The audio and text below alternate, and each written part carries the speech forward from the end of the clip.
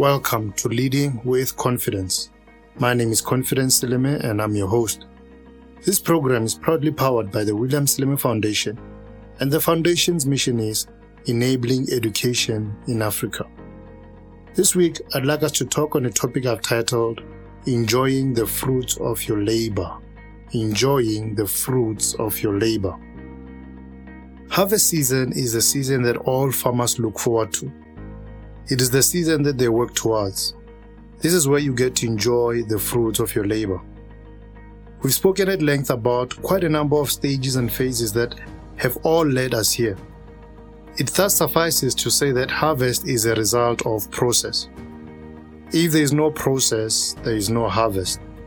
You must be willing to go through the process in order to reach the harvest stage. The process can sometimes get tiresome and perhaps even feel tedious, but you must operate with the harvest in mind so that you are motivated to endure the process of reaching here. Many have missed out on the harvest because they fainted in the heat of the midday sun and they never rose to continue with the plow. There are leaders who have given up along the journey because of various circumstances and obstacles, and they never got to see the harvest. Don't let that be your story. Be steadfast, be committed. The fruits that await you shall quench your thirst and fill you to the brim. My friend, it will be worth it. The hard work will be worth it. The late nights and early mornings will be worth it. The lows and the highs will be worth it. Just keep plowing and keep producing. Harvest season is around the corner. Harvest season doesn't guarantee harvest reaping. Harvest speaks of a season, and season speaks of an allotted time period. For instance, we know that September, which is a time period, signifies the arrival of the season called spring. However, the arrival of harvest time does not guarantee that there shall indeed be a harvest. If no seed was planted and if no fertilization and irrigation took place, how can there be a harvest? Harvest is a celebration of fruitfulness where the crops have matured and are ready to be collected and brought in. It is a time of results and rewards. Harvest season is coming, but have you prepared for it? Have you done your part? How can a farmer expect to harvest when he or she has not sown seed? We touched on this in a previous podcast where we said you can't reap what you have not sown. So I urge you, sir, I urge you, ma'am, sow while the time yet permits so that you may reap a worthy harvest at the allotted time. Make your life and your leadership count. You have been given a field and there is an expectation for a harvest. Your gift is a field. Your job is a field. Your organization is a field. Your position is a field. Let your field be a place of productivity. Let it be exemplary. Let it be one that others can point to and say, wow, that is what a harvest should look like. What type of harvest do you want? The harvest that is brought in is a reflection of the seed planted and the process undertaken. Invest in good seed. Raise the crops and you shall rejoice in the time of harvesting. Invest the sweat equity, the long nights and the early mornings that we've mentioned. Make the necessary sacrifices so that you may receive your due reward. Again, if you have not sown seed, you have no right to expect a harvest. If you have not invested in your development, you will not grow to the level of your potential. And if you have not invested in the development of your people, it's unrealistic for you to expect them to perform at the highest level and produce their best result. Invest in yourself and invest in your people. When we speak of a reflection, we speak of a representation. Just as the person you see in the mirror is a representation or reflection of you, the harvest that is brought in is not just a reflection of the seed and the process leading to the harvest. It's also a reflection and representation of you. Your results are a reflection of you and the effort you've put in. Many look at the results they produced and they are displeased with them. The beauty about seasons is that they are cyclical. One season comes and it goes to make room for the next season. If you haven't produced the desired results in the current season, there is an opportunity to change your next harvest so that it is a better reflection of your true potential.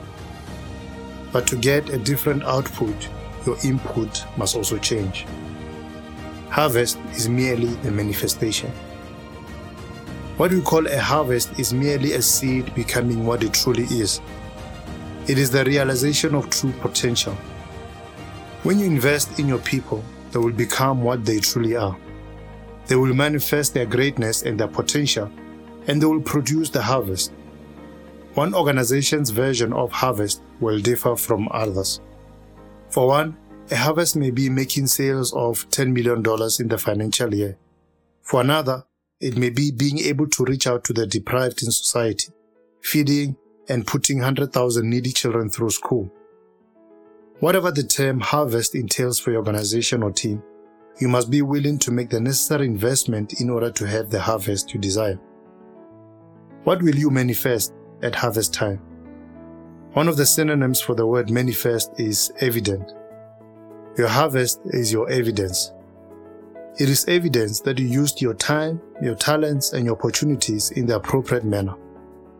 When you go to a court of law, the evidence that you produce is what enables you to win the case. If there is no evidence, there is nothing to corroborate your version of events, and no one will believe you.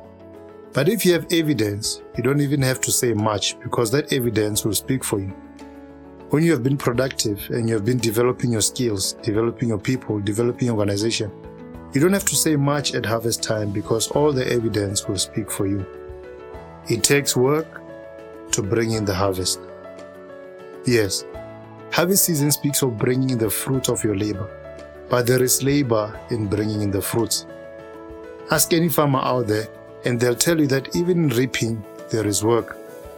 When an organization wins a new piece of business or onboards a new client, they are reaping a harvest in that the new business represents fruits.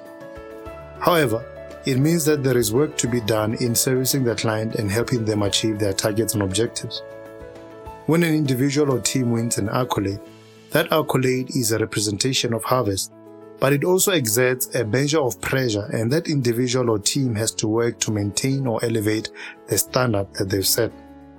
The seed results in a harvest, but the harvest also produces seed. This is true in farming as it is in leadership and the corporate world. For instance, the new client that your organization has won will challenge you to come up with new ideas and push you to develop and improve. You will go into seed mode once again in that you are again developing and growing into a new level which will ultimately produce for you a new harvest. This is part of what makes life so interesting, that every new level you enter is an opportunity for growth and expansion. It's an opportunity to tap into a greater demonstration of your talents, skills, and passion. Embrace the work that it takes to bring in the harvest. As you do, you'll experience a greater dimension of joy and fulfillment. The pressures and pleasures of leadership. There's no doubt that being a farmer is one of the most pressure-filled occupations out there. Farmers have to contend with the pressures pertaining to the weather as that impacts what they produce. They have to contend with pests and insects that try to devour what they are producing. They have to contend with weeds and a variety of other issues and obstacles. Such is leadership. There are various pressures that are associated with being a leader. There are financial, emotional, and physical pressures that the leader must contend with and overcome. It is a fact that the same hot water that makes eggs hard also makes potatoes soft. How do you respond to pressure? Do you see it as a positive or a negative?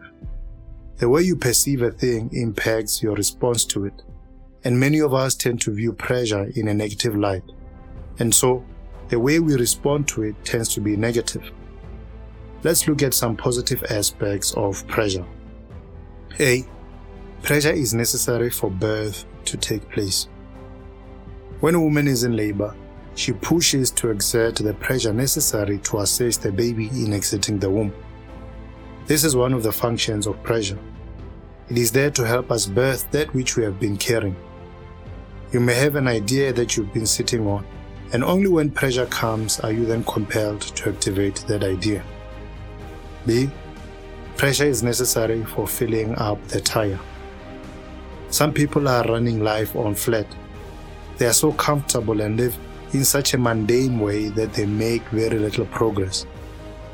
A car running with flat tires cannot travel at the pace it is designed for. It may have the capacity to do 200 kilometers an hour, but because its tires are flat, it may be restricted to doing only 80 kilometers per hour. Pressure can help you get moving and perform at your highest potential. See, pressure can help take you to the next level. Perhaps you've just gotten married and there are new financial pressures that you didn't have to deal with before. Those pressures can motivate you to look for new ways and means of creating increased income. That pressure pushes you to explore more, invest more, and become more. What are the pressures in your leadership motivating you to learn, explore, and become? Don't let pressure make you explode or implode. Don't let pressure tumble or crumble you. Change the way you view it and you'll change the way you respond to it. Sometimes we think of just the pressures of leadership when we neglect the pleasures. You must enjoy the works of your hands, but don't let pleasure be your pursuit. Let purpose and effectiveness be the center of your pursuit. Many people do what is pleasurable instead of doing what is purposeful, and they end up not reaping the harvest they desire. They enjoy the pleasures of oversleeping and they let slumber take away the opportunity to make an impact. They enjoy the pleasure of entertainment and they waste their time in activities that aren't getting them closer to their dreams and visions. As a leader, there are also many perks that may come with being a person of influence. Don't let these pleasures overtake you. Don't be persuaded by pleasure, by perks, or by incentives. Do what you do because it was given to you in this lifetime to do. Do it because you were born to do it. Don't let pleasure rule you or make you its slave. Don't let pleasure fool you and rob you. Yes, you must pursue purpose above pleasure. And as you do that, purpose will give you something greater than mere fleeting pleasure. It will give you lasting fulfillment. There's lasting fulfillment in seeing those you mentored rising and reaching the top. There's lasting fulfillment in witnessing your team and organization achieving that which you set it out to achieve. If you pursue pleasure, however, you may decide that instead of investing time in mentoring your people and empowering your team, you'd rather spend that time in frivolous activities that will give you no return. There's lasting fulfillment in enjoying good health, but you may decide that instead of looking after your health, you'll find pleasure in unhealthy lifestyle habits such as smoking and excessive consumption of alcohol and food. Break new ground. The leader who will reap a worthy harvest is the one who is willing to break new ground. Breaking new ground means going into territories and areas you haven't gone into before. It means being courageous and spreading your wings. It means expanding and exploring to discover and uncover the new, the exciting, and the unfamiliar. You must have a pioneering spirit that refuses to settle for the status quo and to do things the way they've always been done. Don't settle for safe, as one author put it. Breaking new ground means breaking the norms, breaking the stereotypes, and taking your creativity to new levels and dimensions. It means doing what you were always so afraid to do. It means giving what you were always so afraid to give. It means finally going beyond the self-inflicted limitations in order to extend your influence, grow your capacity, and reach where you haven't reached before. Breaking new ground means defining a new normal as you leave the old, unproductive, unconducive mentalities and perspectives. In breaking, there is a power that must be exerted. You can't break new ground by gently tapping the ground with your shovel. You must exert strength so that the ground responds. You must make decisive shifts if you want radical changes in your life. You can't be lukewarm and half-hearted about it. You must be like a president declaring war. You must have absolute clarity. Some people are too relaxed about their dreams and goals. They exert no power and then they wonder why they are not successful. They wonder why they've been stuck in the same place for years. Don't be comfortable with mediocrity. Mediocrity is a thief that steals your potential, your time, and your opportunities. Mediocrity robs you of fulfillment, and it takes away your true essence. It turns you into a dimmer version of yourself. Don't accept low standards for yourself or those that you lead. You have excellence living on the inside of you. It is time that we see it come to the fore and in full expression. Put your hand to the plow and break new ground. Well, we've come to the end of today's episode. Thank you so much for tuning in to Leading with Confidence. Cheers.